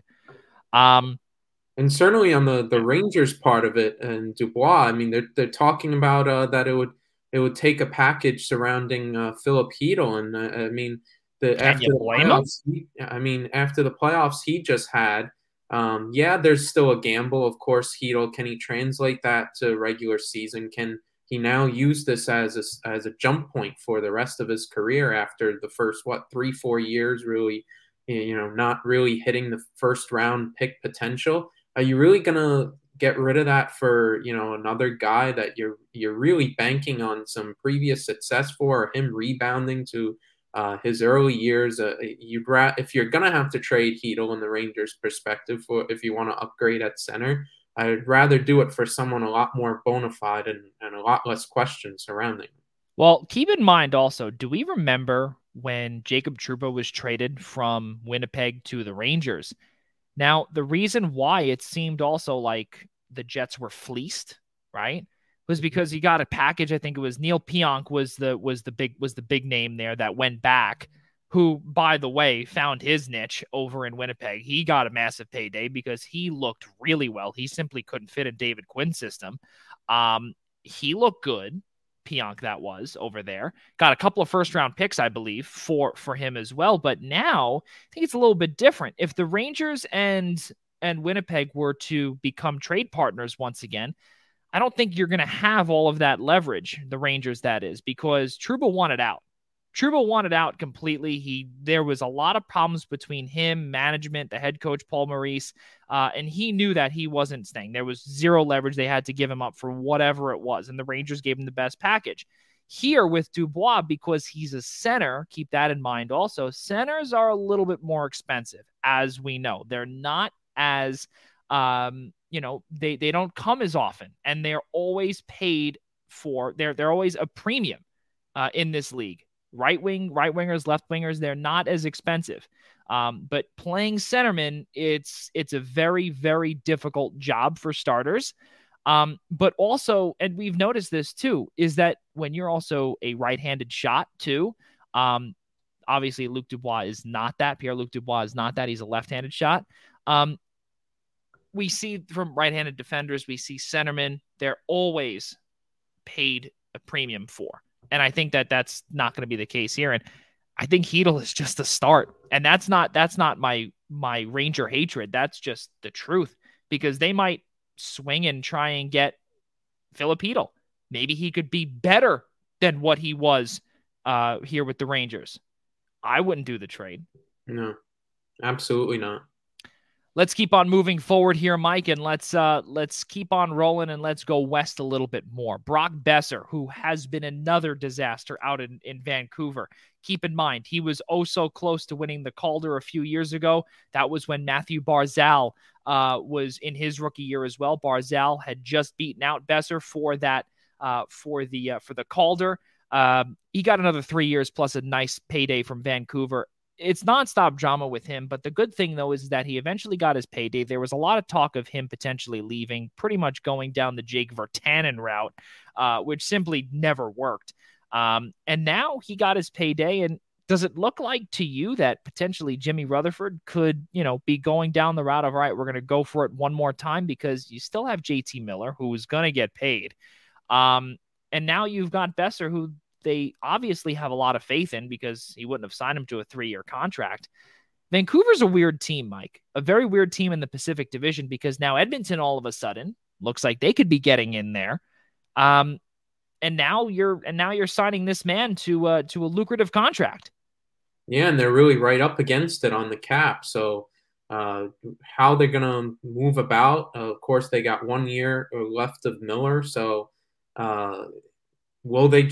I think they'll probably just go for it, but it's an interesting direction of where they're heading in general, right up against the cap.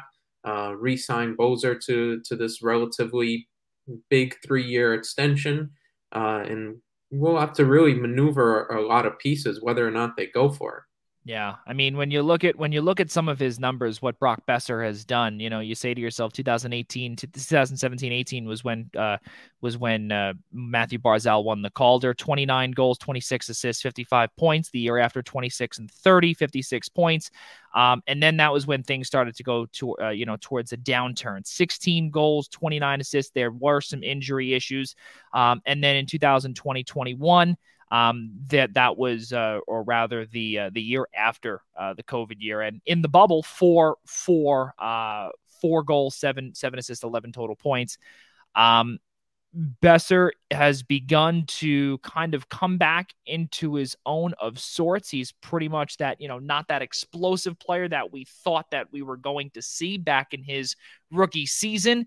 This is also the most that we have seen him play in terms of games. 23 goals, 46 total points, 23 goals and assists, respectively. You brought up about how they're pretty much against the cap. It seems to me, though, again, there's some talk now by our good friend Dave Pagnotta from the fourth period that now Tyler Myers, the right-handed defenseman out there, could potentially be included in some trade talk with Vancouver. They are looking, obviously, to make some adjustments. Vancouver, that is. Keep in mind, they also signed Tyler Myers to that massive deal, $6 million with a modified no trade clause under Jim Benning a few years back. He's 32.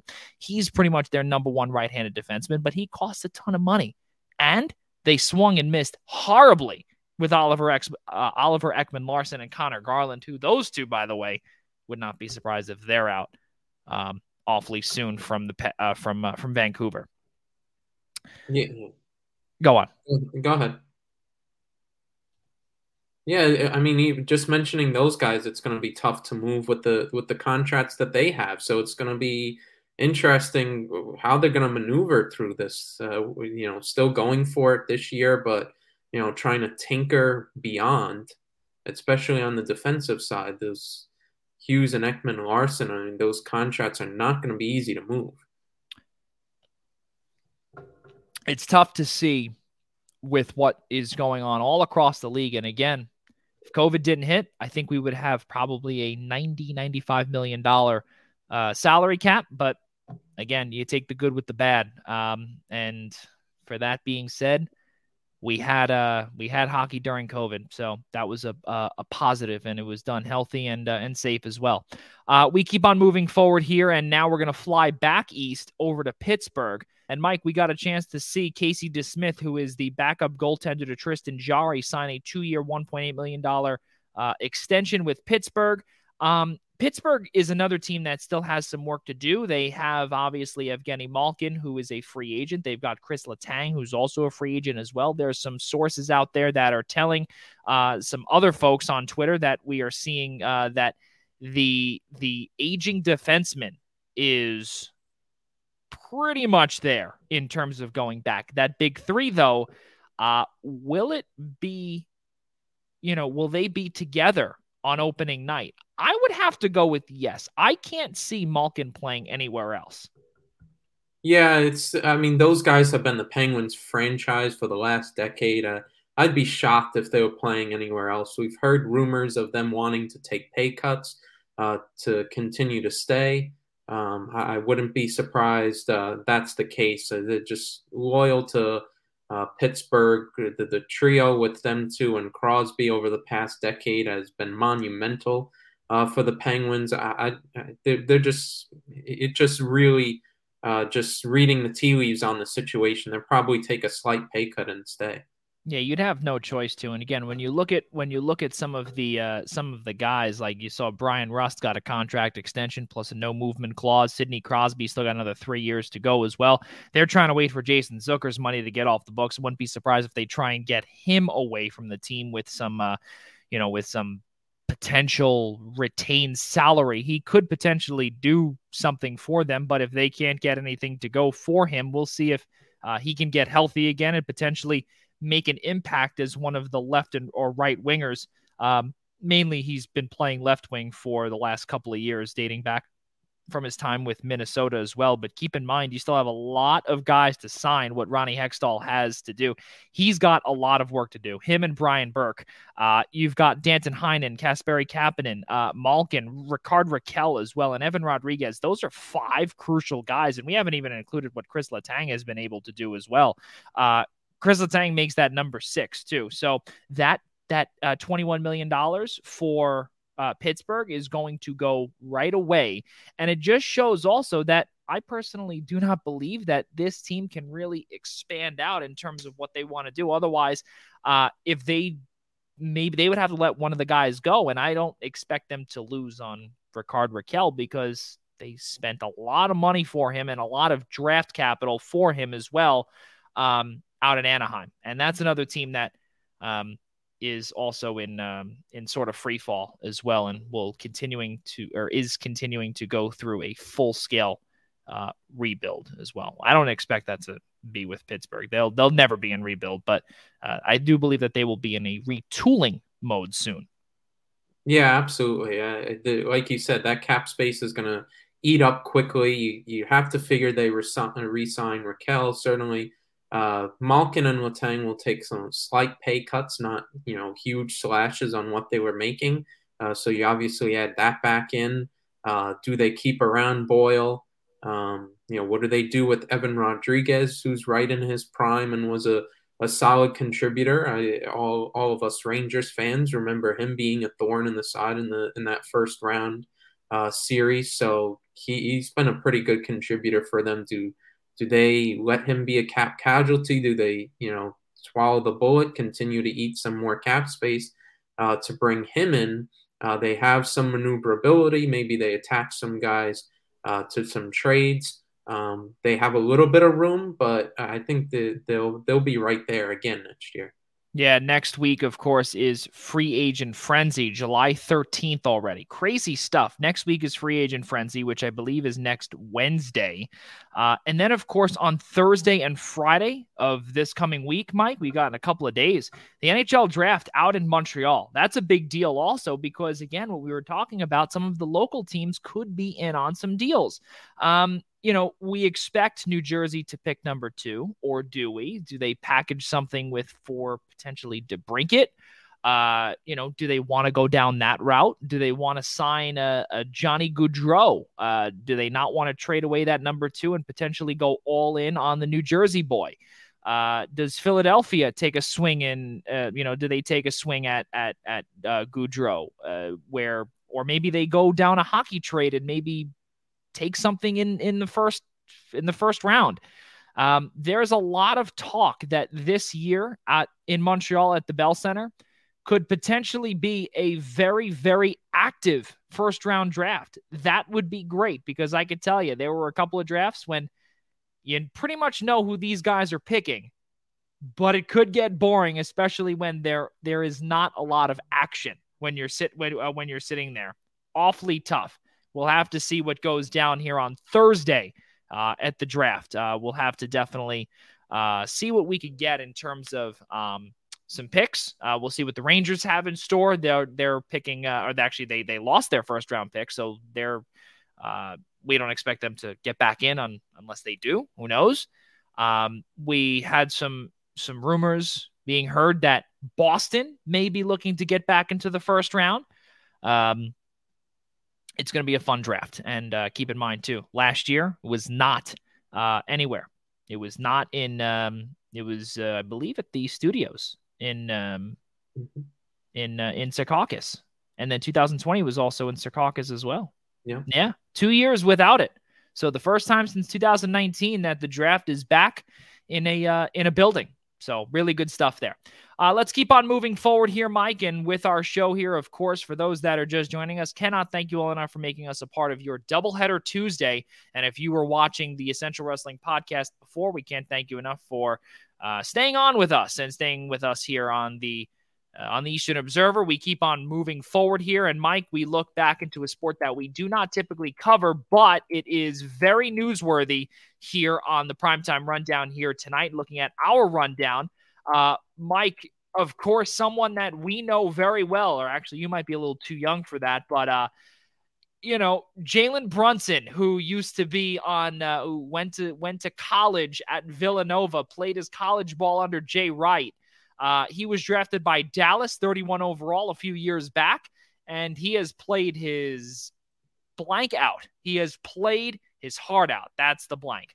And he has earned himself a solid $100 million contract, a max deal with the New York Knicks. Now, though, Mike, there could be some tampering issues because now we are hearing that Dallas may not have gotten to pitch their thought or their offer to their incumbent point guard who's now gone.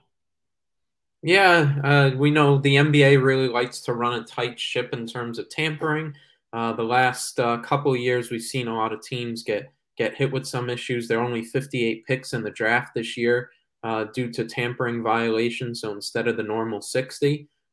So Adam Silver's keeping things really tight. We'll see what transpires of that. But in terms of the signing, I think it's a pretty good signing for the Knicks, bringing in Brunson, who's a big part of Dallas's playoffs run this year, and certainly was a key contributor throughout the playoffs, being that number 2 option in the guard position behind Doncic.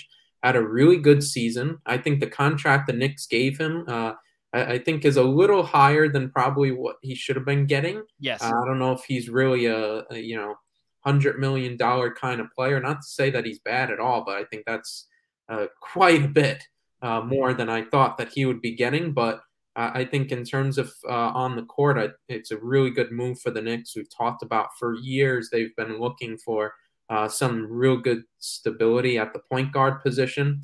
They have a true point guard here with Brunson, I think can really be a big difference maker and form a good combination with Barrett.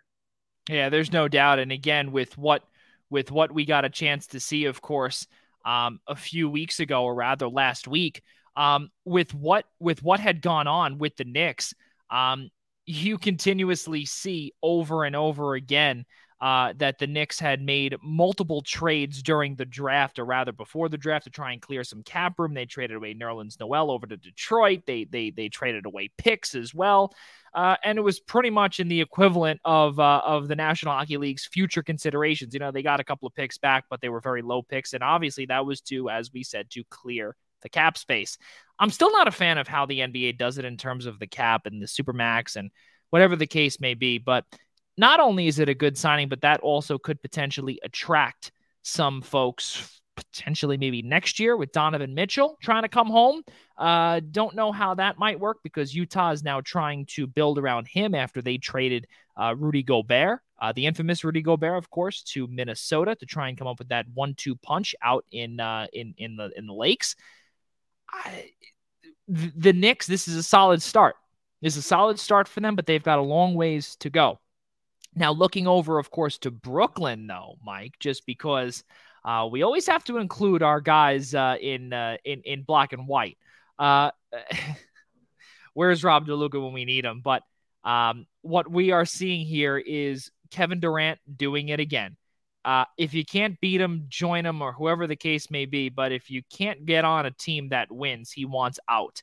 And now that Kyrie Irving has opted in to his contract, it looks as if that they were trying to dangle the Nets, that is. The Nets franchise was trying to dangle Kyrie Irving and see what they could get. Now that's obviously off the table since he opted into his $37.5 million contract. He's going to get every single dime. He'll probably be playing for the Nets. There was some talk that the only team that wanted him were the Los Angeles Lakers. Were going to try and dangle Russell Westbrook heading back with a whole bunch, with a solid package. But now Kevin Durant is saying that he wants out. Kyrie Irving is going to stick around. What do you make of this mess here, Mike? And I think that the Nets, I think they should just head back to New Jersey. This is becoming a big disaster, big headache for the Nets. This whole situation, this is a situation that just demonstrates the player power in the NBA. Durant signed a massive contract extension next year. He's got 4 years left on the deal. And now all of a sudden putting in a trade request. I'm not sure what the issue is. Listen, the Nets had a terrible season by their stretches. Sure, they dealt with injury that led them to being a play-in team rather than in the top half of the Eastern Conference. They got laughed out of the playoffs in the first round after getting past the play-in round by Boston. But it's still, this is a contending team. You have good pieces around. It just baffles me where the trade request is wanting to come in, especially, he signed the big contract extension last year. So it's really two ways. Yeah. It's really two ways Brooklyn can approach this. I mean, if it were me, which is not the way that they're going, but if it were me, I'd kind of hold a lot firm, and work it out with Durant. You have 4 years of him under contract.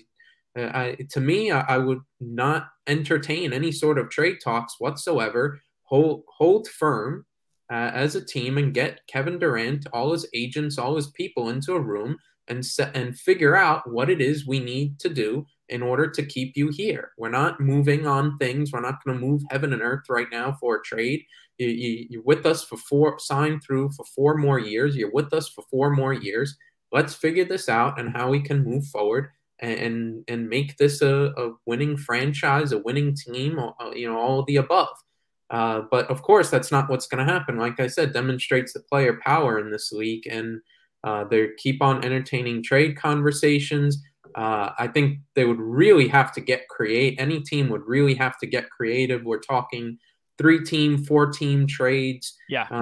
Because, Durant has 4 years left. And yeah, I get the age. He's 33, but he's Kevin Durant as a talent by himself. It's going to command a lot. So I don't know creatively how they're going to figure this all out. And I know you said Irving has opted in, but if Durant goes, so does Irving, and they're gonna find a deal for him.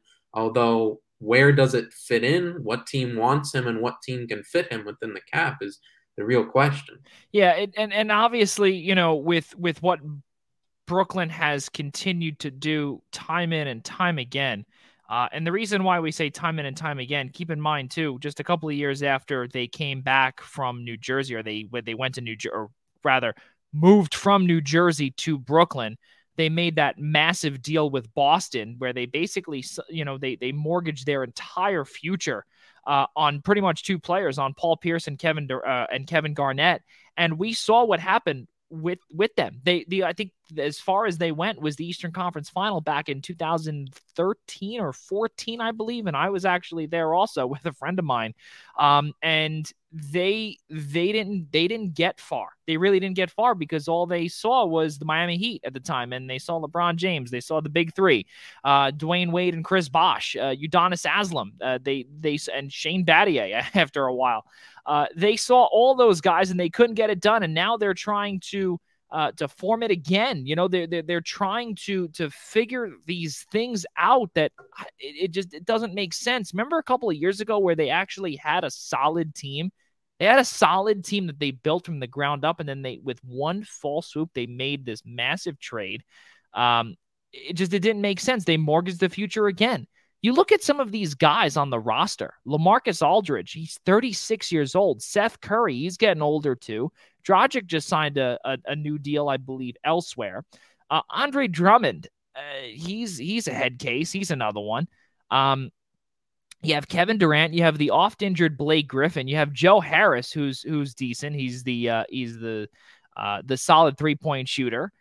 Kyrie Irving again, Patty Mills. Sure, they made that trade out there with San Antonio.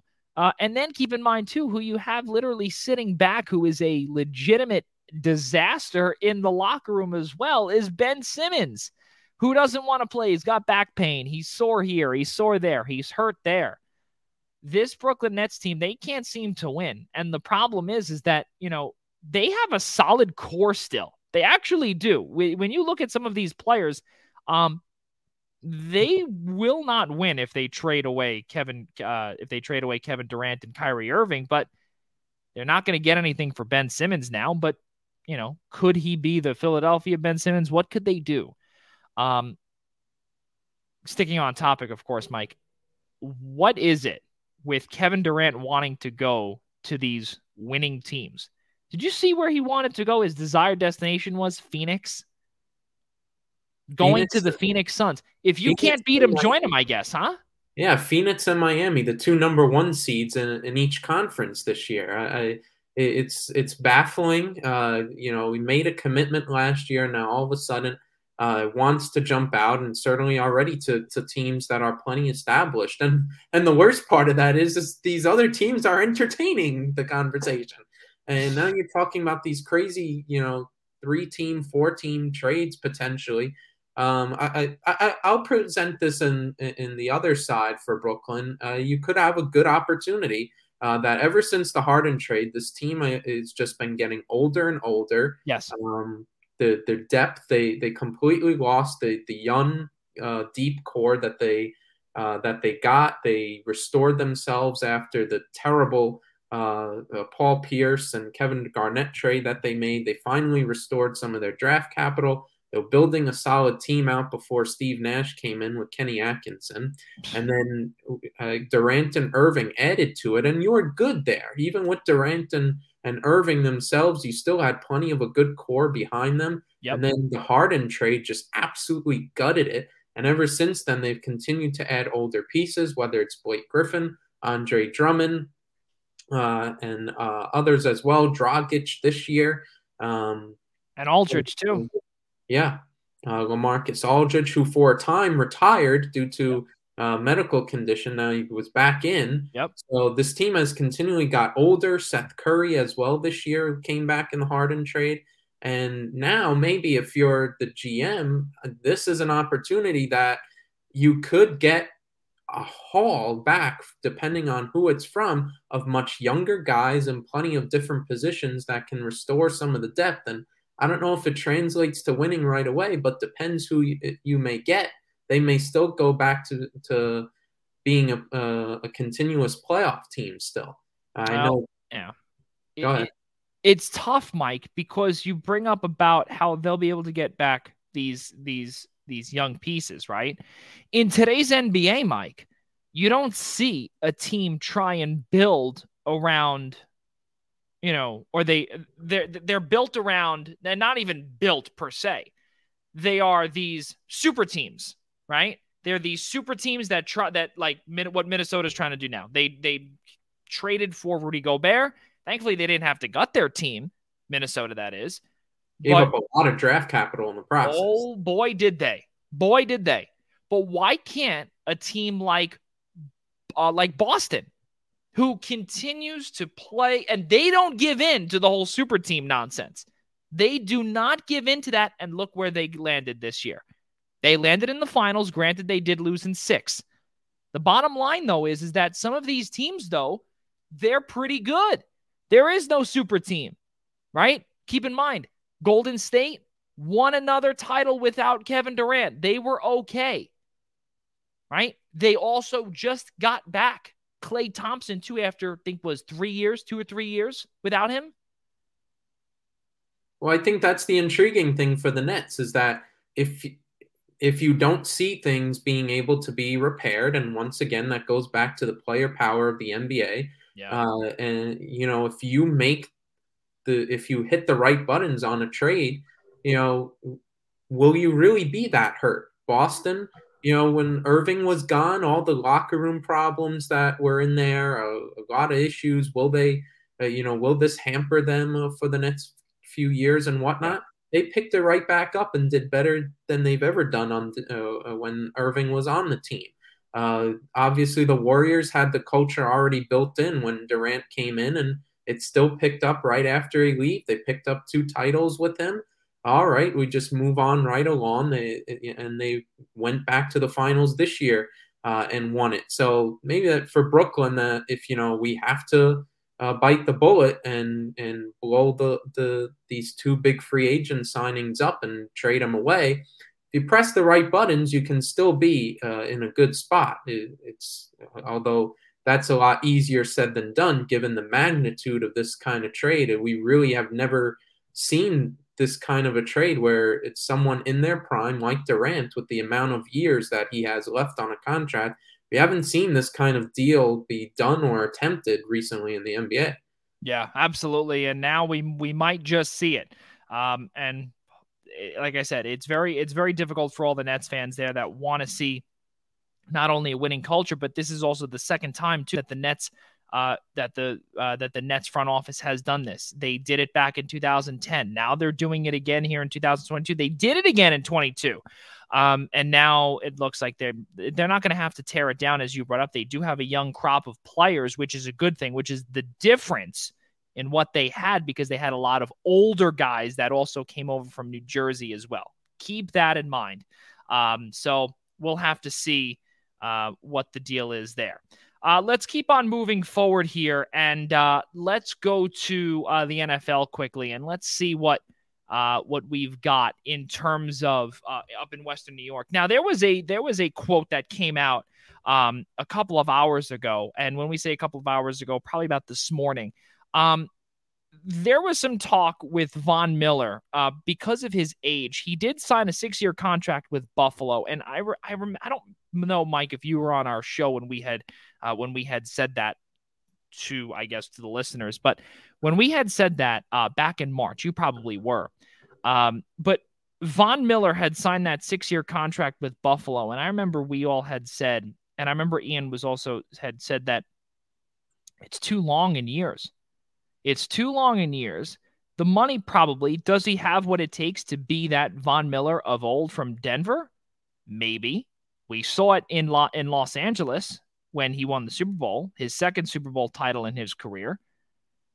But not only, I don't think he'll play out this whole contract, will he be as effective? He claims, and just to give you the exact quote, I hope to play the entirety of my 6-year contract with the Bills. Now, that's a little scary. I hope. Now, I think that probably Bills front office, the Buffalo front office, probably wants to agree with that. They probably want that. Obviously, they wouldn't have given him 6 years if that wasn't the case. But, maybe first few years, then we release him. What are your thoughts on this? With the I hope I can play for 6 years, or my entirety with the Bills? I don't see it as being anything too negative. I think just saying the I hope, 6 years is quite a long time. You never know what can happen. Football is an extremely physical sport, and certainly at his position, a lot of injuries can happen. Certainly in the last couple of years, Miller has been plagued by some of them. So I don't see the comment itself as being too negative, because you never know what can happen. But listen, he knows that age factors in, so you never know if he may be able to get to it. But that's why he says he hopes, certainly be able try and be able to play that long. I think if you're the Bills front office, Von Miller doesn't need to be your leading pass rusher. You obviously hope he's your best secondary option, bring some real good veteran experience to that defensive line, which was already pretty good last year. It was one of the best pass rushes in the league. So they're just looking for Miller to add that more of a bite in it. I think if you're the Bills, you're not worried too much about whether he's going to get to the end of the 6 years, because if you win a Super Bowl in the first year or two and he's super productive while doing that, you can live with any injury issues or having to release him at the back end of that deal. Yeah, I'd have to agree with you there. I think that, I don't know the exact financial amount, but we would have to assume that this entire contract is front loaded, no doubt about it. And if it's not, then shame on Brandon Bass. And I don't believe that he would be, and especially with him being one of the best general managers in all of football, I don't expect him to be signing Von Miller, especially an aging Von Miller, to a contract like that without it being front loaded. And obviously, in the what's the word I'm looking for here?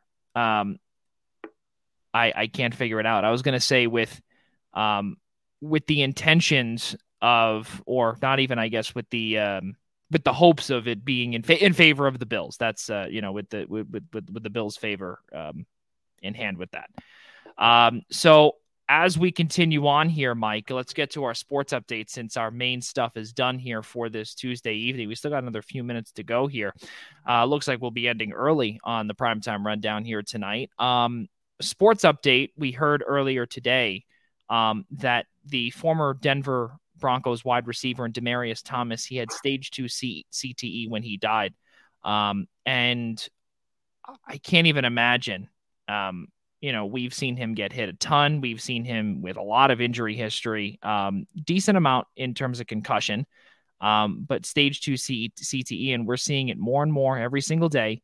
I can't even imagine how these football players are thinking that it could be them next. We've seen a lot of players, kill themselves, really have a lot of trouble in terms of their mental health throughout, and there's no cure for this. So it's a degenerative brain disease that pretty much eats you from the inside out. Awfully tough for Demaryius Thomas and the family, but again, eyes and ears open with football players. There's no doubt, because this could be, it is lingering within the NFL, and again, we don't have the details, we don't have the information, but so we won't continue to speculate. But awfully tough to hear about the diagnosis from or about Demaryius Thomas's brain, which obviously you won't be able to figure out if you have it until you're in an autopsy room. And that's the hardest part, I think, that a lot of football players and young aspiring football players have to deal with in order to either obtain their dreams or get to their dreams, or try and live out their football dream. We'll see if it happens. Let's keep on rolling here, and let's get to another video here, which, me and Micah, more of a positive thought. We got to see something that has never been done in history before in Major League Baseball.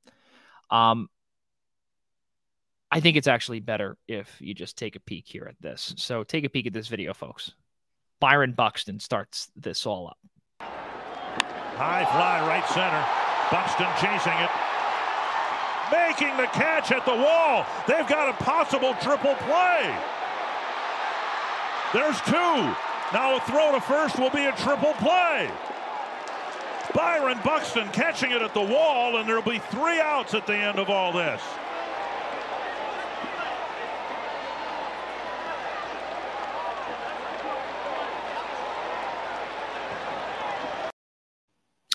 Now, there's so many things wrong with that. I don't. There's so many people to blame. It's just incredible how wrong that play went. So not only, Mike, did the play go wrong, for those that don't know, that is an 8-5 triple play. In 8-5 triple play, Byron Buxton caught that, right? He caught that. He threw over, right? He saw it. He threw it over to third. You had 2 base runners that were in the middle of no man's land, right? You tag the runner, and then you throw to first to get the other runner because they couldn't go back. Now, is that, in my opinion, or rather, actually, let me rephrase. Is that, in your opinion, one of the worst baseball plays you will ever see in, I don't know, let's see, Little League all the way up to Major League Baseball? It's right up there. I think the Pirates last year with the Cubs, that situation, I think That's what it was when Javi Baez was still there last year, and that whole thing where was it Baez bunted and the Pirates couldn't be able to throw it around their infield, and somehow he got all the way around, and that I think that one really topped it for me. This one it's right up there. I mean, it's just dumbfounding, the entire situation. I don't know who to blame, whether it's just the players, they didn't have any sort of awareness on that play, or the third base coach there for the White Sox. What are they doing? I think there was Adam Engel there on second. They're going ahead toward third like it's a base hit, or they didn't even go back to the base for if you're going to tag on the sac fly. You have to go back to second and then head to third once Buxton catches it. It seemed like they were for sure that Buxton didn't catch the ball, and they just went right ahead. And it wasn't both. It wasn't one. It was both runners, and the base coaches didn't tell them, "Hey, what are you doing? What's going on?" He got the ball. It was just there's whether it's the third base and first base coaches to blame or the players' is lack of awareness. The ball is hanging for that long. It's not a straight line drive. It's hanging for that long. You're taught to wait on the base, and then you'll make the decision to sac fly or whatnot if it's deep enough or something like that. It wasn't a straight line drive hit. It was a high arcing fly out toward right center field. It's just that entire play is just so dumbfounding and incompetent on so many levels. Well, not only that too, but you also see typically, right? There's a sizable lead for the base runners, right? They always wait, and then they get the call from the first and third base coaches, right? That's usually how it works in Major League Baseball, right?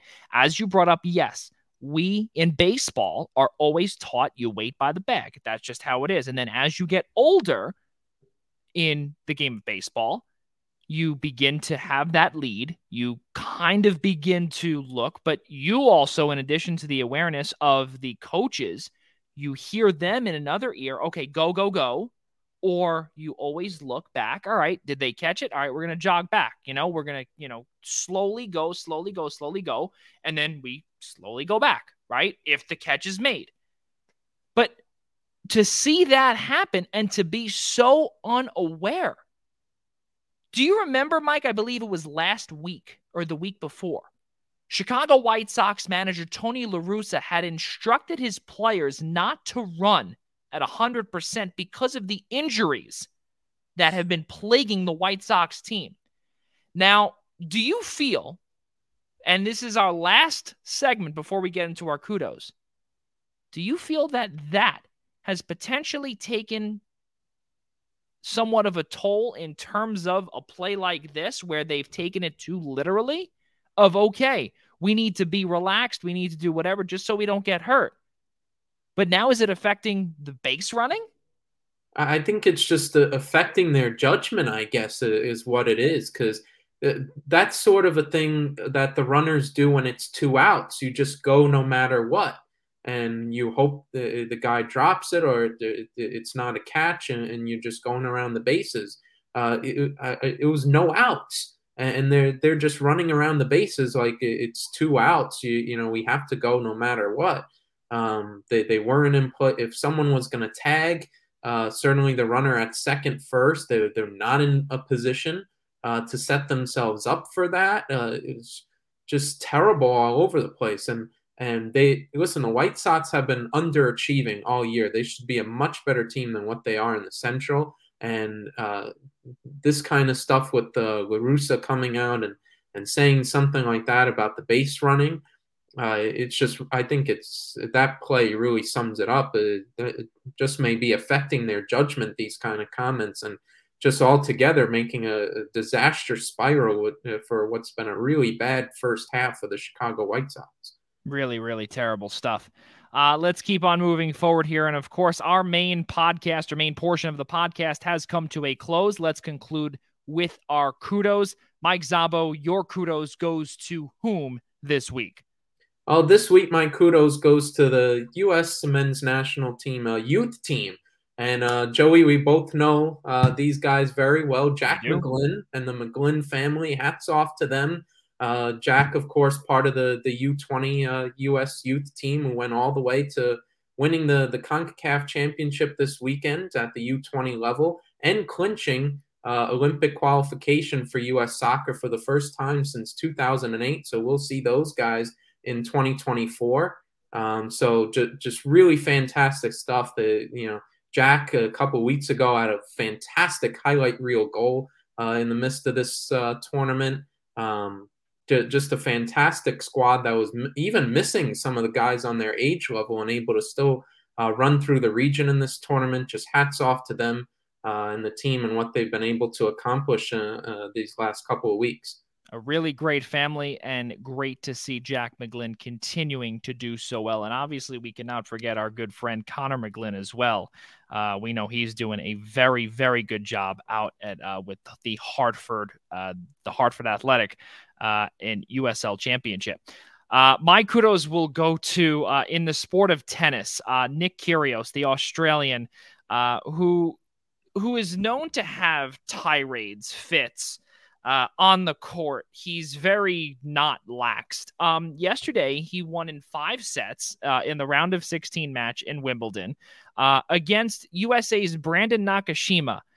He won in 5 sets by the final score was 6-2 in set number 5. And, the only thing that he did say towards the end was, that's it. This guy's done, right? And for any tennis fan that's out there, they know that you don't typically say that. You're very laxed. You're very, you say, come on into your hand, like my favorite Maria Sharapova many years ago.